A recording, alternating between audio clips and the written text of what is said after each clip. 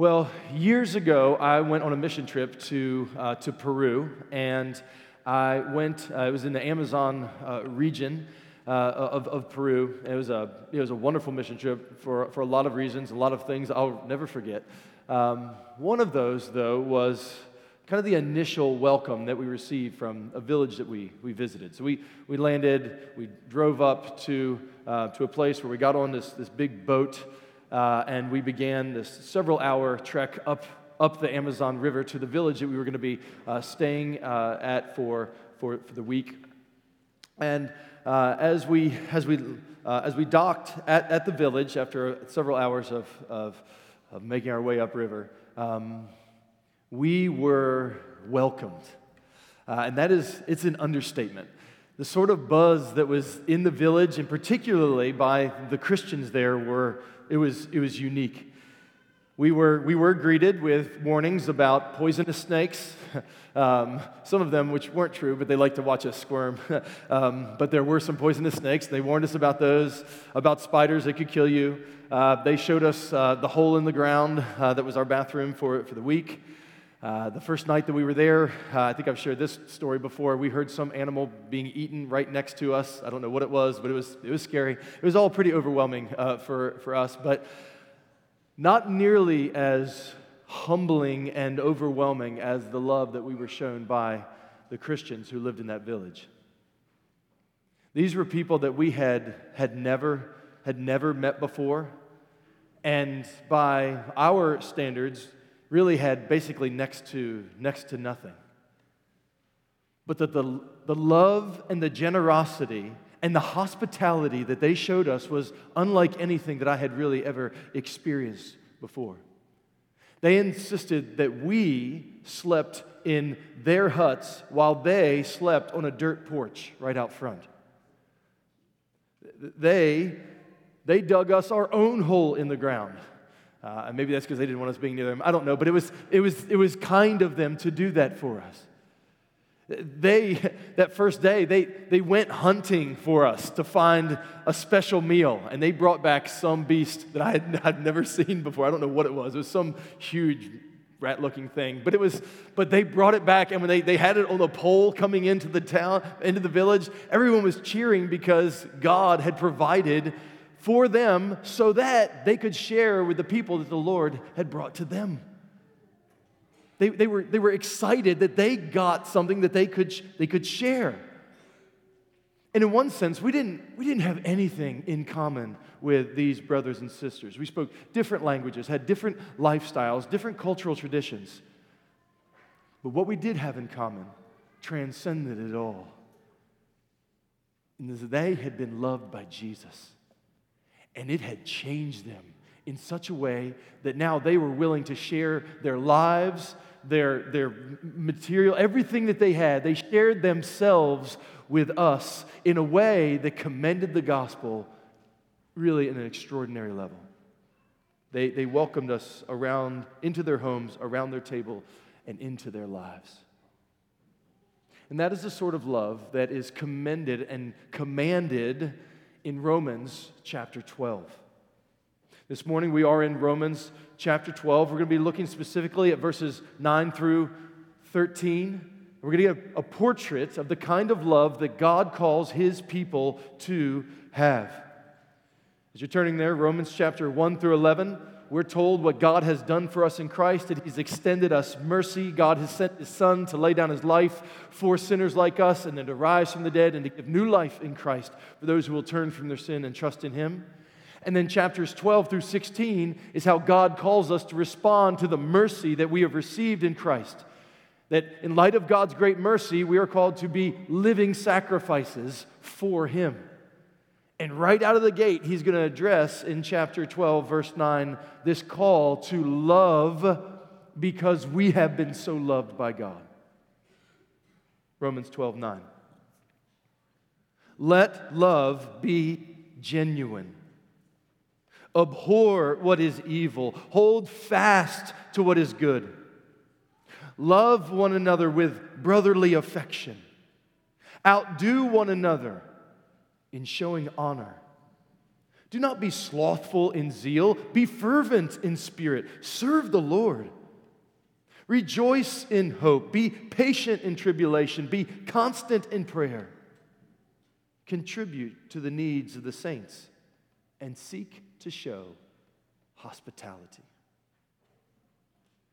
If we're going to summarize what this text is calling us to do this morning, it might go something like this.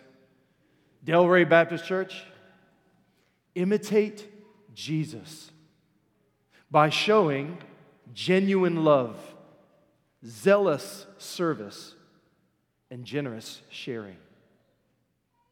Delray Baptist, imitate Jesus by showing genuine love, zealous service, and generous sharing.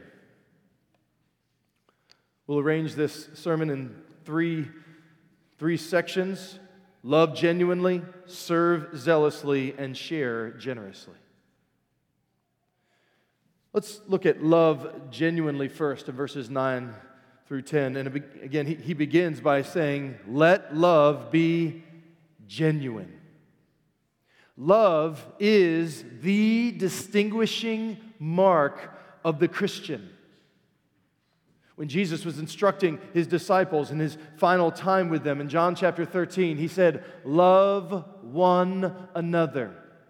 Just as I have loved you, you also are to love one another. By this, your love for one another, all people will know that you are my disciples if you have love for one another. Jesus is saying that the way that people will know that Jesus truly is the Son of God and that He truly is who God the Father says that He is, the way that the world will know that we are His people isn't by our t-shirts, isn't by our bumper stickers, isn't by our Instagram bios, isn't by boycotting Disney or Starbucks or whoever we're mad at right now. He says the way that you're going to know, the way they're going to know that you are my disciples is that you're going to love one another. So in light of that, let love be genuine. You could translate this word for genuine a couple different ways. So the NIV says, let love be sincere. The New Living Translation, don't just pretend to love one another. That's great. The NASB says, let love be without hypocrisy. The word that's used here, it's a powerful word picture. In Greek culture, plays were kind of the primary form of entertainment. And the way that it would go is that an actor would come out in one scene wearing a mask. And then it would come out in another scene wearing a different mask, pretending to be a different character. The actors were called Hippocrates. They were mask wearers. They were pretenders. They were pretending to be someone else. God says, don't love like that. Don't have a love that is disingenuous, that is insincere, that is hypocritical, and that you wear a mask and pretend to be something that you aren't. He says, don't put on a show. Don't be a poser with your love, right? Don't walk past somebody in church and say, hey, brother, hey, sister, God bless you. How you doing? Oh, better than I deserve. Oh, man, good to see you today. Praying for you. And they walk by and you'd be like, I hate that guy. Man, she wears me out. That is a hypocritical, mask-wearing sort of front. It's not real.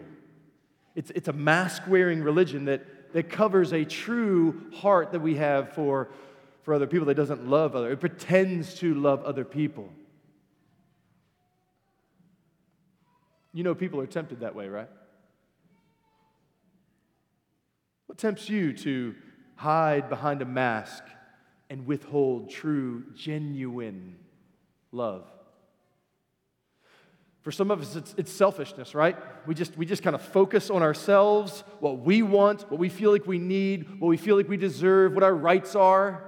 And we're so consumed with ourselves that we just can't get past ourselves to love others.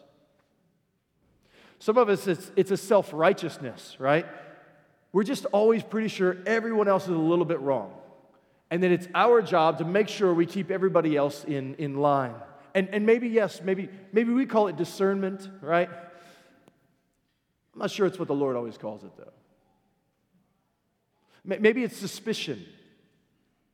Maybe you've been hurt along the way, whatever it may be, but you've got this sneaking suspicion that you just can't really trust other people. And so you're going to keep this distance in your heart from others. Maybe it's shame that you're afraid to love, because if you start really opening yourself up and giving of yourself and opening your life in the way that this text is calling you to, others are going to see you in all of your mess, and you're ashamed of your sin and your failures. They're going to be seen, right?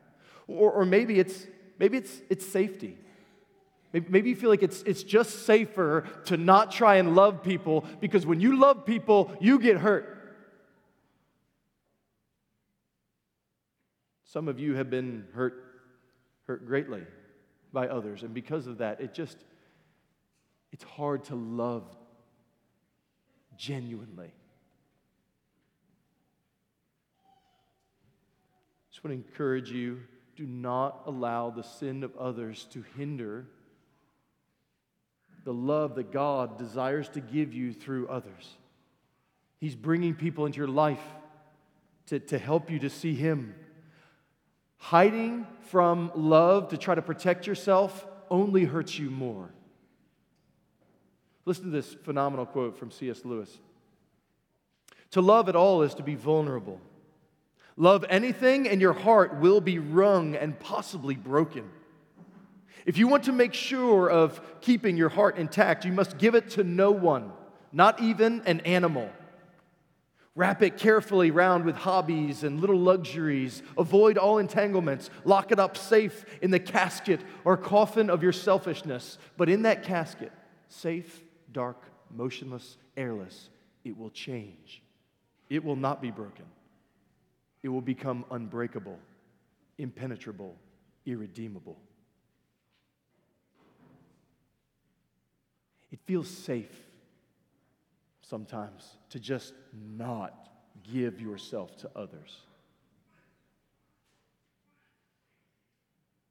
God's grace says there's a different way. It's not safe that way. It's not God's way that way. Our church must be a church that doesn't hide from each other. And we can have lots of reasons why we'd be tempted to do so, but God calls us by faith to lean upon Jesus and lean upon one another for strength, to keep risking and keep loving for our own good that we need, but also for the good of others. God calls us, verse 9, to abhor what is evil, hold fast to what is good. These are passionate words. The word abhor, it means to hate violently. The word cling to, it's used for the way that a man is called to leave his father and mother and hold fast to or cling to his wife. Now, these commands are true generally for all Christians, but especially in relationships here. This is all in the context of love genuinely. So he's telling us here to abhor, to hate, to detest gossip, slander, lying to one another or about one another, deceitfulness in relationships, stealing from one another, betraying one another, being calloused toward one another, being indifferent toward one another. He says, hate those things. Don't hate the people that do them. Hate those things because they hurt relationship. They destroy genuine love. Rather, hold fast to or cling to what is good. Embrace the culture of encouragement. Encourage one another day by day. Love that. This week, Justin Hughes, I don't know where he is, he was reading through some books for the internship, and he was taking pictures of things that were encouraging and texting them to other people, saying, hey, I read this and I thought of you. Hold fast to that sort of stuff. Make that, when you read something and the Lord brings somebody to mind, text them, say, hey, I thought of you. Anything I could pray for you about? I just prayed for you. Pray for them. Don't lie about it. Pray for them and say, I just prayed for you. Anything I could pray for you about? Right? Hold fast to that. Hold fast to protecting one another. I've been so encouraged to watch the way that so many of you have stood up for one another in hard things. Many of you elders entering into really difficult situations, and many of you members joining. I think particularly of one particular sister who was in an abusive marriage, and the way that people entered in and tried to help. Hold fast to that kind of stuff. It's risky. It's scary. It costs stuff. It costs you time and energy and effort, but it's worth it. That's what genuine love looks like. It enters in like Jesus entered in. We serve one another. Hold fast to that, where you're sacrificially making meals for one another, helping one another move, raking leaves, mowing lawns, watching animals, doing what? Just loving people. You laugh. You've got a couple animals. Somebody helps you. That's real. That's real love, I'll tell you. Those are all examples of the things that I've heard happen here. This happens, right? Hold fast to sharing with one another. Money, homes, cars. Hold fast to the discipling relationships, the energy that goes into reading together and praying together and confessing sins together and evangelizing together. Hold fast to that. He's like, that fosters genuine love. That's warm, life-giving love. Which is what again, he says here, love one another with brotherly affection. It's a devoted, tender-hearted love. The word there for love is Philadelphos. We get Philadelphia, which is the city of brotherly love. Now listen, y'all, I've been to an Eagles game. Ain't no love in Philly. I've been there, okay?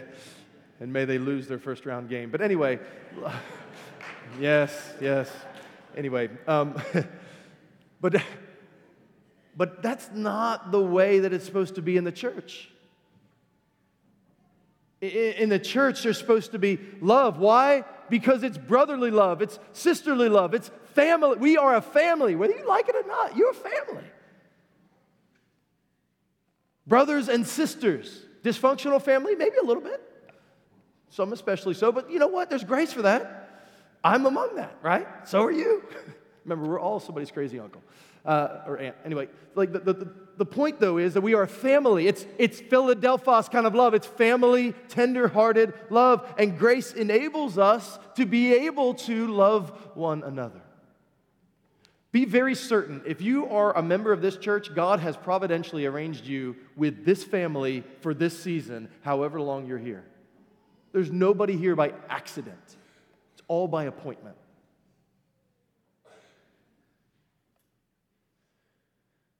And one way to cultivate this sort of devoted love to one another is to adopt the challenge of verse 10. Outdo one another in showing honor. Now, too often, churches can become marked by a culture of self-promoting competition, right?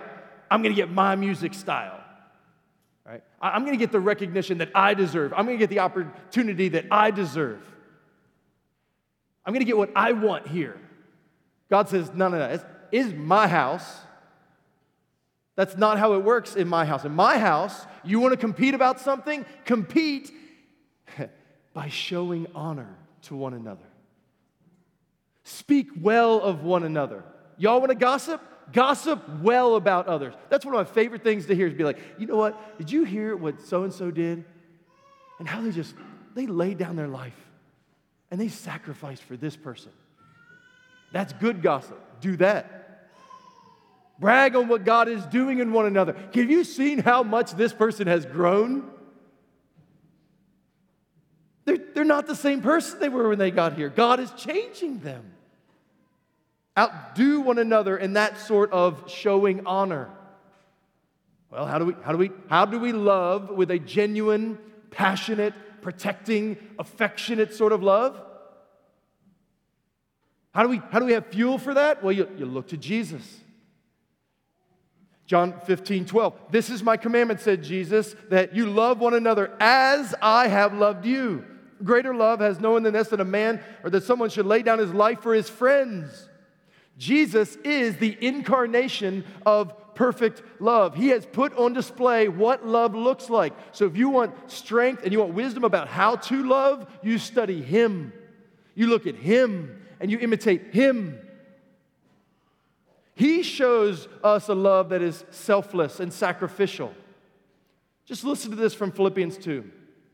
Do nothing from selfish ambition or conceit. And that Greek word nothing is nothing. Do nothing from selfish ambition, what can I get out of this, or conceit, this is about me, but in humility count others more significant than yourselves. Let each of you not look to his own interest, what do I want, what can I get, but also to the interest of others. How do we do that? Have this mind among yourselves, which is yours in Christ Jesus. So this is what God is cultivating in you if you're in Christ.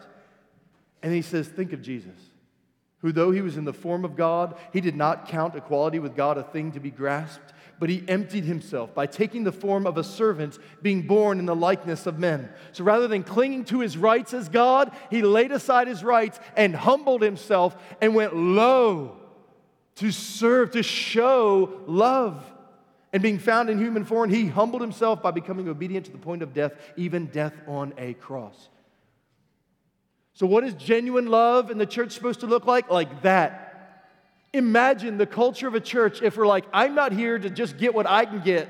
I'm not just here to sing the songs I want to sing. I'm not just here to make sure that people are taking care of me. I've come to show you the love, the generous, sacrificial, genuine love of Jesus that risks and is willing to be hurt because I want you to see Christ in me and I need to see Christ in you.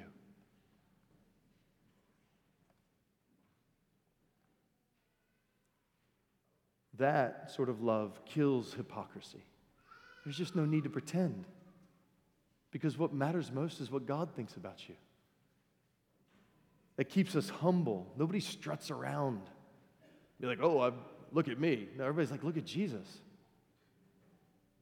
It makes us holy. It makes us hate things that are evil. Anything that would cool our love for one another. We're like, I got to stop. I got to stop that. I can't say that. I'm sorry. Please forgive me. I shouldn't have said that about that person. Brothers and sisters, love genuinely. Secondly, serve zealously. Serve zealously. Chapter 12, verse 11, do not be slothful in zeal, be fervent in spirit, serve the Lord. Rejoice in hope, be patient in tribulation, be constant in prayer. So not only is the church to be marked by genuine love for each other, but also zealous service of God and for God. Verse 11, serve the Lord. The word there for service, it means it describes the humble posture of one who is submitted to the oversight of another. It's a word that's used for servants and slaves. For the Christian, it means that we are to be dedicated and devoted to doing the will and the work of God, both individually, me and my relationship with God, and corporately, us in our relationship with God. And as we go about doing the work of the Lord, there is going to be a temptation to resist. There's going to be a hesitation sometimes to engage. That's why he says, do not be slothful in zeal, because it's a real temptation to get lazy in the Lord. The sloth, I mean, if you don't know what a sloth is, it's a well-known animal that moves very slowly and is kind of known for being, unmotivated to do much. If you just need something to watch later, just Google the Zootopia sloth DMV scene. It's one of the best things in modern movie history, where the sloth, they're in a hurry trying to do something, and the sloth is like, just so slow. Anyway, no shade if you work at the DMV. Thank you for your service to our community. But It's pretty true. I've been to some DMVs. He says, whatever your service of the Lord looks like, it's not supposed to look like that. The word means to be lazy, to neglect, to hold back, to be idle, to lag behind. Here it's in reference to zeal, which means eagerness or diligence. Don't be lazy toward the Lord. The Lord has called us to do things and be about His business. He says, don't be lazy in your relationship with the Lord in the way that it shows up in your giving of your life toward others and toward His work. And there are real temptations to slothfulness, right? Some of us, when you hear of opportunities to serve, first thing you think is, well, especially when a church gets this size, this is about the worst size for a church in one sense because it's just past where you're like, oh, I should probably do that or nobody else will, to the like, somebody else is going to get that. One of the reasons that we can become slothful is we just assume somebody else is going to do it. Or we get into this weird idea that's not in the Bible that I'm only going to do things that I feel led to do. Like, what verse is that? Like, there's no, like, I'm not going to do this. I'm not going to do children's ministry because I don't feel led to do that. What verse is that? What do you mean you don't feel led to do that? We said there's a need. Now you should feel led to say, oh, well then maybe I should be the answer to that prayer. It's quiet. It's true though. Like, so don't just go on whether you feel like you want to do something. Right? Like the cross was not comfortable. Christ calls us to serve. Or maybe we're just unwilling to sacrifice in order to serve. Listen, I got my time, I only have so much time and so much energy, I'm not going to give to these needs that are here. Or maybe it's because we're ambitious about other pursuits. If you haven't read the book of Haggai recently, it's a wonderfully short minor prophet where the Lord comes and He reproves the people because the work on His temple it's dormant while their houses are being built. And He says, consider your ways. Or maybe we've become lazy in the Lord because we're just ensnared to the world's escapes. Social media and sports and shows and games. Right? Some of us just have misplaced ambition. Right? A pastor friend of mine told me about a guy that he was supposed to meet because he wanted to talk about some pastoral issues that were going on. And he said he was driving in to go to the meeting, and he drove past the golf course, and he saw the guy that he was supposed to meet out practicing his wedge shot in sleet that was coming down almost horizontal. He's out there with, he had the gear on. He's just trying to work on his shot, get in a little bit before his meeting. So he shows up to the meeting, and he says to my pastor friend, he's like, I need some help. I'm really struggling. My spiritual disciplines, I'm just not very disciplined. And my pastor friend looked at him, he goes, what? He goes, you might be the most disciplined human on the planet. Like you're out there working on your chipping wedge or whatever it is in the middle of this sleet storm. You're very disciplined about the things that you love.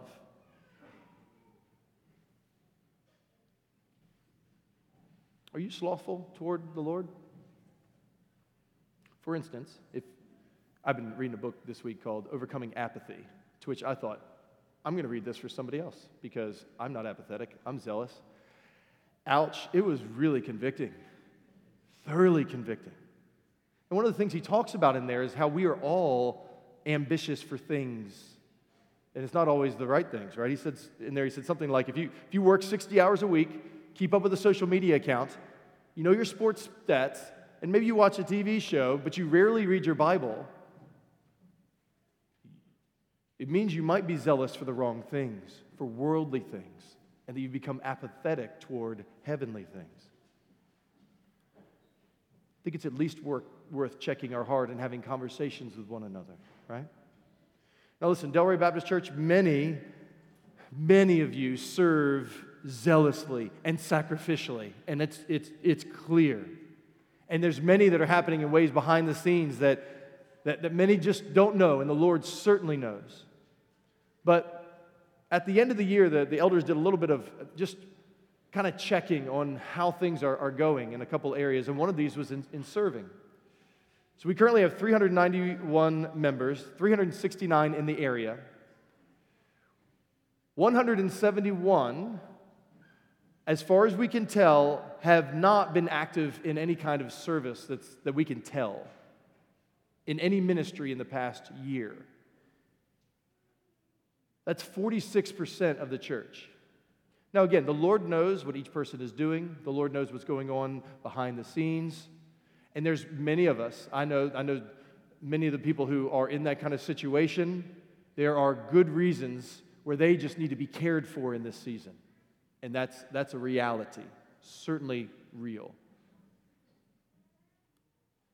But that's not all that's going on. And that there's many of the smaller percentage who are serving in many areas where they probably need to back off a little bit.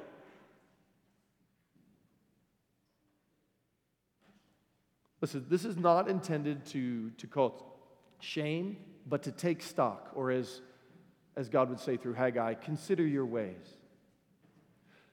Some of you serve so much that you do need to pull back because your identity is not in your service, in what you can do for God. Like, that's not what this is about. But this is about that we all have limited time, energy, and resources, and God calls us to use it to, it's right here, it's in the verse, serve the Lord. Do not be slothful in zeal, be fervent in spirit, serve the Lord. I just want to encourage all of us, right, to consider how are we doing in this area and to at least process it with someone. Talk about, hey, here's how I'm using time, energy, and effort, and how can I grow, or how can I and growth maybe back off.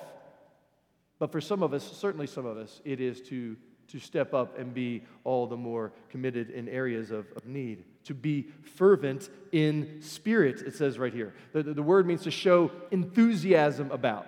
To be committed to completely, boiling over with excitement. Service of the Lord takes various forms. Some are formal, some are informal. Just in this past week, somebody texted me yesterday and just Dennis Stocker and Eric Pelletier and Anthony Nally. They were just raging about how you, brothers, stepped up and really helped with the men's breakfast that happened this past week, and how your initiation there just blessed a lot of people. So praise the Lord. We know these things are happening. Or, I don't know if y'all noticed, but the hill got cleared. Praise the Lord. Okay, it's good. But when it got cleared, I'm not sure if you noticed, it looked like a landfill. There was so much trash on the hillside. Well, Andrew Butterball and Joshua McGarry rallied a bunch of young men from the youth group, and they, without threat or reward, God still works miracles, right? Got dudes from the youth group to go and just clean all of that stuff off the hill. Right? There's families who are opening their homes to fellowship groups. There's making meals. Y'all are some meal-making people. Praise the Lord. For babies and for sicknesses and surgeries and all kinds of stuff. There's some of you who are helping with missions partners and security team and all kinds of, so many things. And organic service is wonderful and it's essential, and we strongly encourage you to continue to do that. But one of the things the elders would like everyone to consider, at least, is as you think through how can I serve, is to begin thinking about a deacon-led ministry. There's a number of deacon-led ministries. In the coming weeks, there's going to be a real formal email that'll come out with, hey, here's lots of opportunities, here's the deacons, here's the contacts, here's a way that you can, to where if you're like, okay, I hear this and I want to be eager to serve, to where you can jump in with children's ministry. Oh, there it is again. So I'm not sure if you've noticed, there's a ton of children here, which is why this is part of the family here, is God has given a lot of kids. And as one who has contributed significantly to that number, just want to say thank you for those of you who do serve, but want to say to those of you who aren't, I just want you to know, like, if everybody would jump in, the amount of time that everybody would have the opportunity to serve back there would be drastically reduced. It serves everyone, not just the children and the families. Or the greeting and integration ministry, or the AV team. AV team, God bless you. We need more people who know techie stuff, okay? The member care team, the community care team, ordinances. Well, you'll hear more about these in the days ahead, but I encourage you to think, is there a way that I could serve directly with some of those? Are you fervent in spirit in your service of the Lord? And to be clear, service of the Lord isn't only tangible, practical service. Verse 12 actually gives us 3 commands that I think in light of the context here seem to help us understand some vital examples and descriptions of ways that believers should be serving the Lord. Look at verse 12. Rejoice in hope. Now, all 3 of these commands, by the way, are communal commands. They're not just individual, you and the Lord. It's us and the Lord together. So the command is rejoice in hope, Delray Baptist Church, which means that corporately together, one of the ways we serve the Lord is because we know that Christ defeated death, rose from the dead, intercedes, and is soon approaching, that we need not fear whatever we face, but instead we can help each other have confident trust in the Lord. We can remind each other of scriptures and rehearse His faithfulness. We can help each other rejoice in hope. We help each other be patient in tribulation as we walk with Jesus together toward that celestial city, that day that Ben read about from Isaiah 25, where sin and suffering and death shall be no more. As we're journeying there together and helping each other, there will be trials and troubles that come. And as they confuse and they disorient us, we help each other. We serve the Lord by helping each other not distrust the Lord, to not give up. We help each other to patiently endure, resisting the temptation to leave Him and following the call to rest in Him. We're patient in tribulation. We help each other. I know of a sister who recently came to another person and said, I'm really, really struggling. I just need you, tell me the truth about this situation.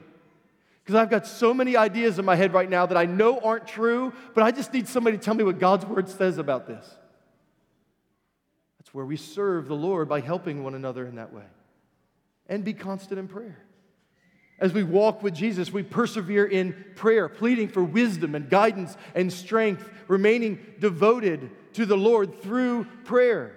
So guard your own personal prayer times because Satan wants to steal it, but also corporately. We need to lock arms and pray together, asking God for help. Doing that with one another is a way that we serve the Lord. And how do we grow in serving the Lord with fervent zeal? How do we do all of that? Well, we look to Jesus. John 13:14. If I then, this is right after Jesus washed the disciples' feet. If I then, your Lord and your teacher, have washed your feet, you also ought to wash one another's feet. For I have given you an example that you should do just as I have done to you. Jesus, the Lord of glory, took the place of a servant and washed the disciples' feet. So zealousness for the Lord flows from looking to Jesus and imitating how He has served us. Love one another genuinely. Serve one another zealously. And thirdly and finally, share generously.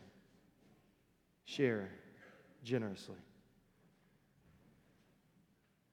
Verse 13, contribute to the needs of the saints and seek to show hospitality.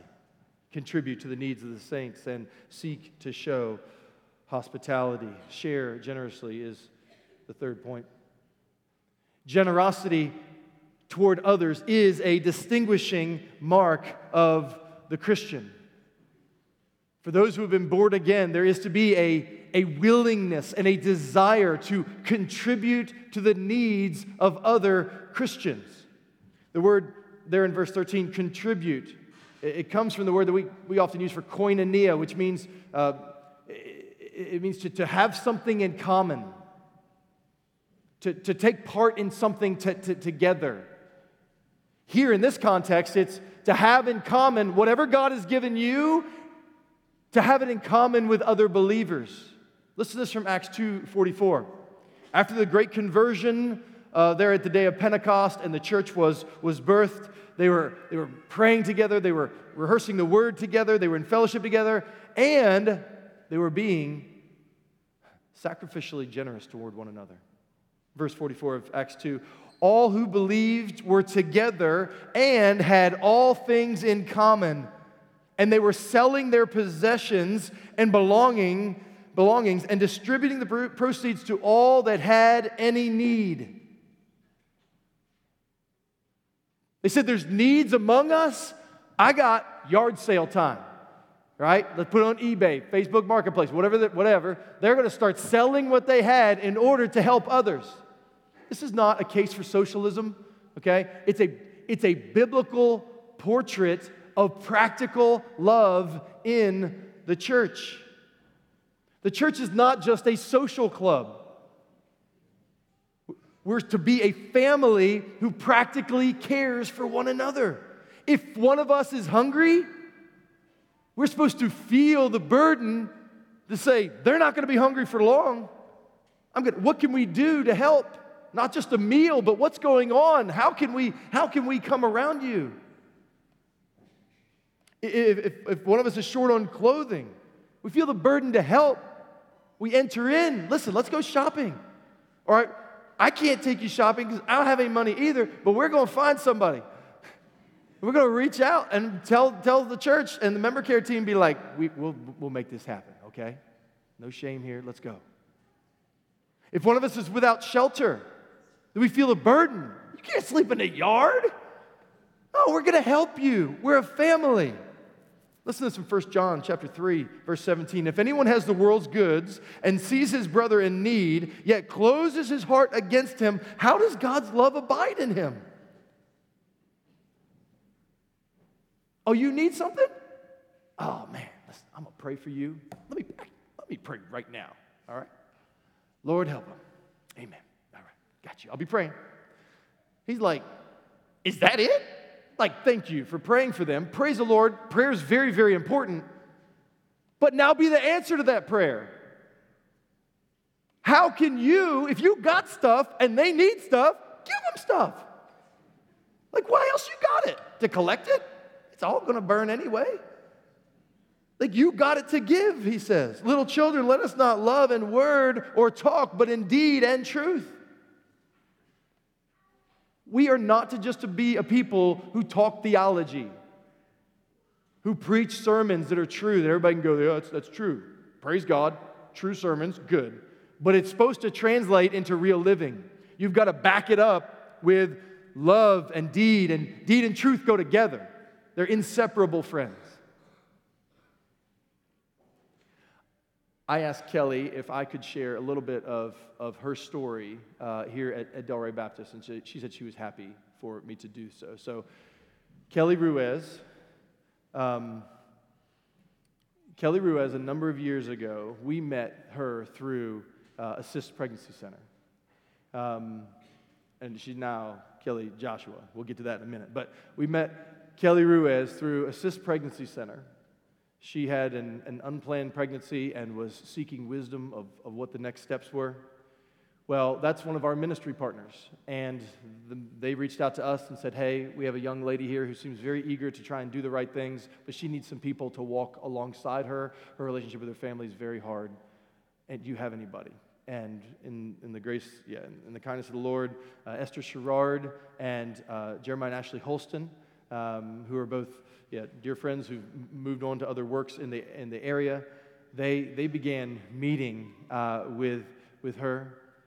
And then Kelly began coming on Sundays. She joined Delray Baptist, and she became part of the family. And because she's family, we wanted to walk with her. And there were different seasons that were really hard for Kelly, and she's happy to share her own story with you. But I just want to say this church stepped up and generously and graciously helped her. There were different seasons where it needed money for gas, and people gave. Needed some help with groceries, people gave.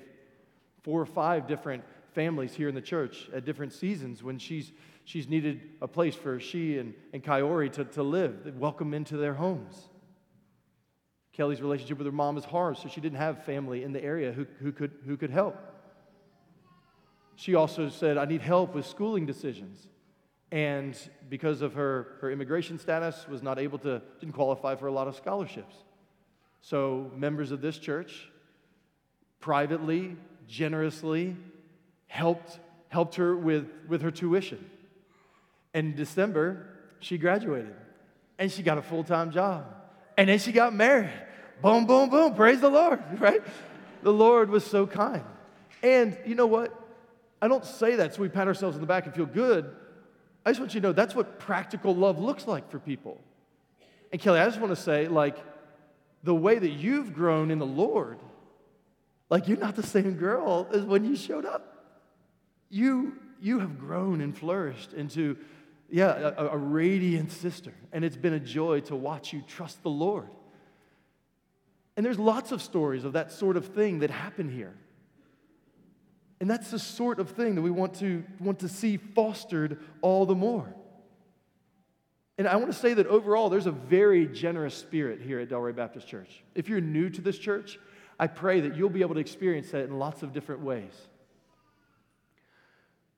Yet I think we can continue to grow in it, right? So if you're like, okay, well, I want to be generous. How do we do that? Well, we have your normal giving to the church. We have a benevolence fund that you can give to. Obviously, you're never, if you just know of a need, you don't need a permission slip to go help, jump in, serve people. People do that all the time here. But I would echo what Paul says in 1 Thessalonians chapter 4. Concerning brotherly love, it's that same word, the Philadelphos word, that indeed is what you are doing. Delray Baptist, it's what you are doing. But we urge you, do this more and more. So Delray Baptist, however well you're being generous, be all the more generous. I'm going to come back to our statistics that the elders were thinking about. I want to be really clear. I don't know who gives what here at the church. There's a team that helps, with the finance and all that kind of stuff. But we have 391 members total. There's 369 in the area. Of those members in the area, it appears that 79 members have not given in the past year. We're going to put their faces up. No, I would never do that. Totally. Some of y'all have been at churches that do that stuff. We are not going to do that. Sorry. If that was triggering for anyone, sorry. I'll buy you lunch afterwards. But that's over 21% of the church who's not given anything in the past year to the work of the ministry here. And then there's some 17% who are members here who have never given to the work of the ministry here, as far as we can tell. Now, maybe you're giving in cash, maybe you're giving in ways that are not traceable. You're convicted of the right hand, left hand, don't let it know thing, and that's between you and the Lord. That's great. If you're new here, you're like, there it is, that Baptist talking about money. I just want you to know, we do not talk about this much. We talk about it when it comes up in the text. We just don't harp on money very much at all here, which actually, I'm not sure if it's been wise pastorally. Sometimes I just want to not be that kind of pastor who's always like, well, talking about money. But Jesus was that kind of pastor. Like when you read through the Gospels, Jesus is talking about money all the time. He actually talks about money more than he talks about hell. And the reason is because money is a tool that can be wonderfully helpful for a lot of good, and it can also be an idol that can send a lot of people to hell. The love of money is the root of all sorts of evil. You can't serve two masters. It's either money or God. So I just want to say, if you're part of Delray Baptist Church, one of the things we want to normalize more is that this is part of discipleship conversations. So it's not just, hey, how's your prayer life going? How is your Bible reading going? Are you looking at things on the internet that you should not? Are you honoring your commitments that you've made? Are you a very good employee? How are you doing with money? And processing that together is part of normal discipleship. And I think the fact that it makes people freak out highlights how much of an idol it is for us. Wherever you got that your credit card statement and your bank statement are just private, I just want you to know that's not in the Bible. That's Americanism. Your credit card statement, your bank account statement are theological statements. Where your treasure is, there your heart will be also. Where your treasure is, there your spending will be also. This is why it's important. So, if you want to talk about this, full transparency. The past 6 months in our family, we got behind. There were some things that needed to happen at the house, and started putting it on a credit card. And I mean, just it's expensive to live around here, and things just happened quickly. And we got to a place where Team Kel had to put a pause on everything. We're like frozen, everything. It's like, you're going to eat half of that tonight. It's not that bad. No, seriously, I want to be very clear. The church is very generous to us. We are well taken care of. We do not need anything. God has supplied in full measure. It was an issue of stewardship. Life was busy. We got behind. But we had to stop. And this has been very convicting for me. And it really hit me because there was a situation where we wanted to help somebody, and we couldn't do it. And that bothered me because I knew we had been given resources from God to do it, and we just couldn't in that time. So I just want you to know nobody's above this conversation. So I'm having this conversation with people. Like, I open my books and be like, here I am, help me. And sometimes it's embarrassing. I just want you to know everybody's in process here, okay? And to be clear, we are well taken care of. We don't need anything, please. But some of you are in need. We can't help one another if we don't know about one another's needs. So please, reach out to the member care team and say, hey, that thing that we was talking about today with the money, I actually think that we're in need. Or, hey, listen, I know there might be some people who are in need. We want to help. Whichever side you're in, wherever you are at this season, please, this is the call to do so.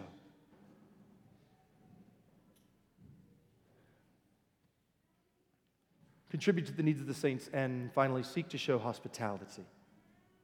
I couldn't think of another way to say this, it sounds a little crass, but we don't share just our loot, but we also share our lives. Anyway. The word hospitality here it means to welcome strangers. Show hospitality. Now, you want to hear a wild verse? Listen to this. 1 Peter 4. The end of all things is near. The end of the world is coming. Therefore, be self-controlled, sober-minded for the sake of your prayers. So don't get distracted so you can keep praying. Above all, keep loving one another earnestly. There's that same word. Since love covers a multitude of sins, we're not going to get hung up on all the things we could fight about. Well, we're going to forgive one another and all this. Show hospitality to one another without grumbling. It's the end of the world. So resist sin so you can be fervent in prayer and forgiving one another so that you can spend time together in your homes. That's not what I would have put in there. Like, that's the verse. Show hospitality, and he says, without grumbling. Isn't that good? He knows y'all, right? Like, oh, I got to clean the bathroom. Like, no, you don't. Just tell him. Anyway, show hospitality. The end of the world is coming. Open your lives to one another, because what happens in those moments is gospel life. You talk about Christ. You share what he's done. You pray together. You dream big about how we're going to reach our neighborhood for Christ. Spend time together, he says. A number of years ago, there was a couple who moved here from upstate New York, Bill and Katie Deckard. They were burned out from their time of him being a pastor. They needed a place to be refreshed, and they came here to the church with the intent to do the internship the following year. And they just were hungry for relationships. They needed people to pour into them. And I don't say this to shame anyone, but they said for months they showed up on Sunday and had almost no one speak to them.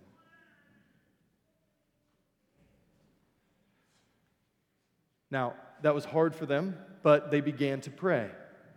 And they made a decision. They said, you know what we're going to do? We're going to start inviting people over. And so they requested for them to have the official list of new members who came in, and they were going to invite people over for a meal. For a season of about 2 years, anybody who joined during that season got a personal invitation from the Deckards to come over and eat. How many of you have ever been to the Deckards' house or got an invitation? Okay.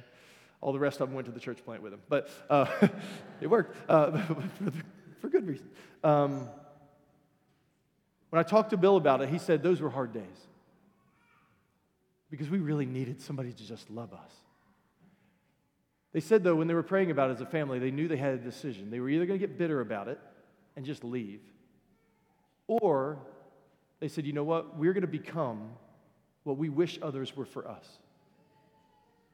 We see a need. This is obviously a need here. So rather than turn it inward and frustrated and I'm out, they said, we're going to be that. And they were that. And it changed the culture of the church in a very wonderful way. And they are still hospitable now.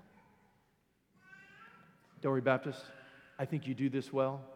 Some of us got in ruts during the pandemic and all that kind of stuff. It's over. Like, there's always going to be stuff, there's always going to be excuses. Now is the time to welcome one another again into your home. Some of you do this well, but all the more. How do we grow in generosity and hospitality then? I want to do this. Well, just like everything else, we look to Jesus. Romans 15:7. Therefore, welcome one another as Christ has welcomed you for the glory of God. We love because He first loved us. God the Father has been generous to us. God so loved the world that He gave His only begotten Son, right? Jesus, the Son, has been generous to us. Mark 10, the Son of Man came not to be served, but to serve and to give His life as a ransom for many. The Holy Spirit has been generous to us. Romans 5:5, God's love has been poured out into our hearts through the Holy Spirit who has been given to us. God has given Himself generously, graciously, sacrificially, and as we behold Him, as we behold our God, it moves us to do the same. 2 Corinthians 8, let your love also be genuine. For you know the grace of the Lord Jesus Christ, that though He was rich, yet for your sake He became poor, so that by His poverty you might become rich. Rich in Christ. And now with the riches that we have in Him, which is not just physical stuff, material stuff, we share lives and gospel life together. And God uses that to fuel perseverance so that we can help each other to make it home. To that land that Ben read about in Isaiah 25, where death will be no more, and the Lord will set a banquet with well-aged wine and good food, and we will forever not just eat, not just feast, but fellowship with Him and with one another. So between now and that day, may we be marked by love. May we love genuinely. May we serve zealously. May we share generously, imitating Jesus until we see Him face to face. Let's pray. Father, thank You for this church, and thank You for the way that they do so much of this so well. Lord, it is a joy to serve with them and among them. Lord, I have been so helped and encouraged by so many of them over the years, blessed personally. Thank You, thank You, thank You. But Lord, we pray all the more. Would You move us all the more to be a loving people, a service-hearted people, a generous, sacrificial, hospitable people. Lord, I pray for anybody who felt shamed by anything that was said today, that they would not be tricked by the devil into some sort of unnecessary guilt. But Lord, also if there's been appropriate conviction, we pray that You would let that not go away, and that You would help them to do the business that they need to with You. Lord, would You help us as a church family to love one another well as Christ has loved us. And might that strengthen our resolve and our faith to one day, soon and very soon, see Your face. Oh, wait in that day, Lord. We need You. Lord, we need You. Pray in the name of Christ. Amen.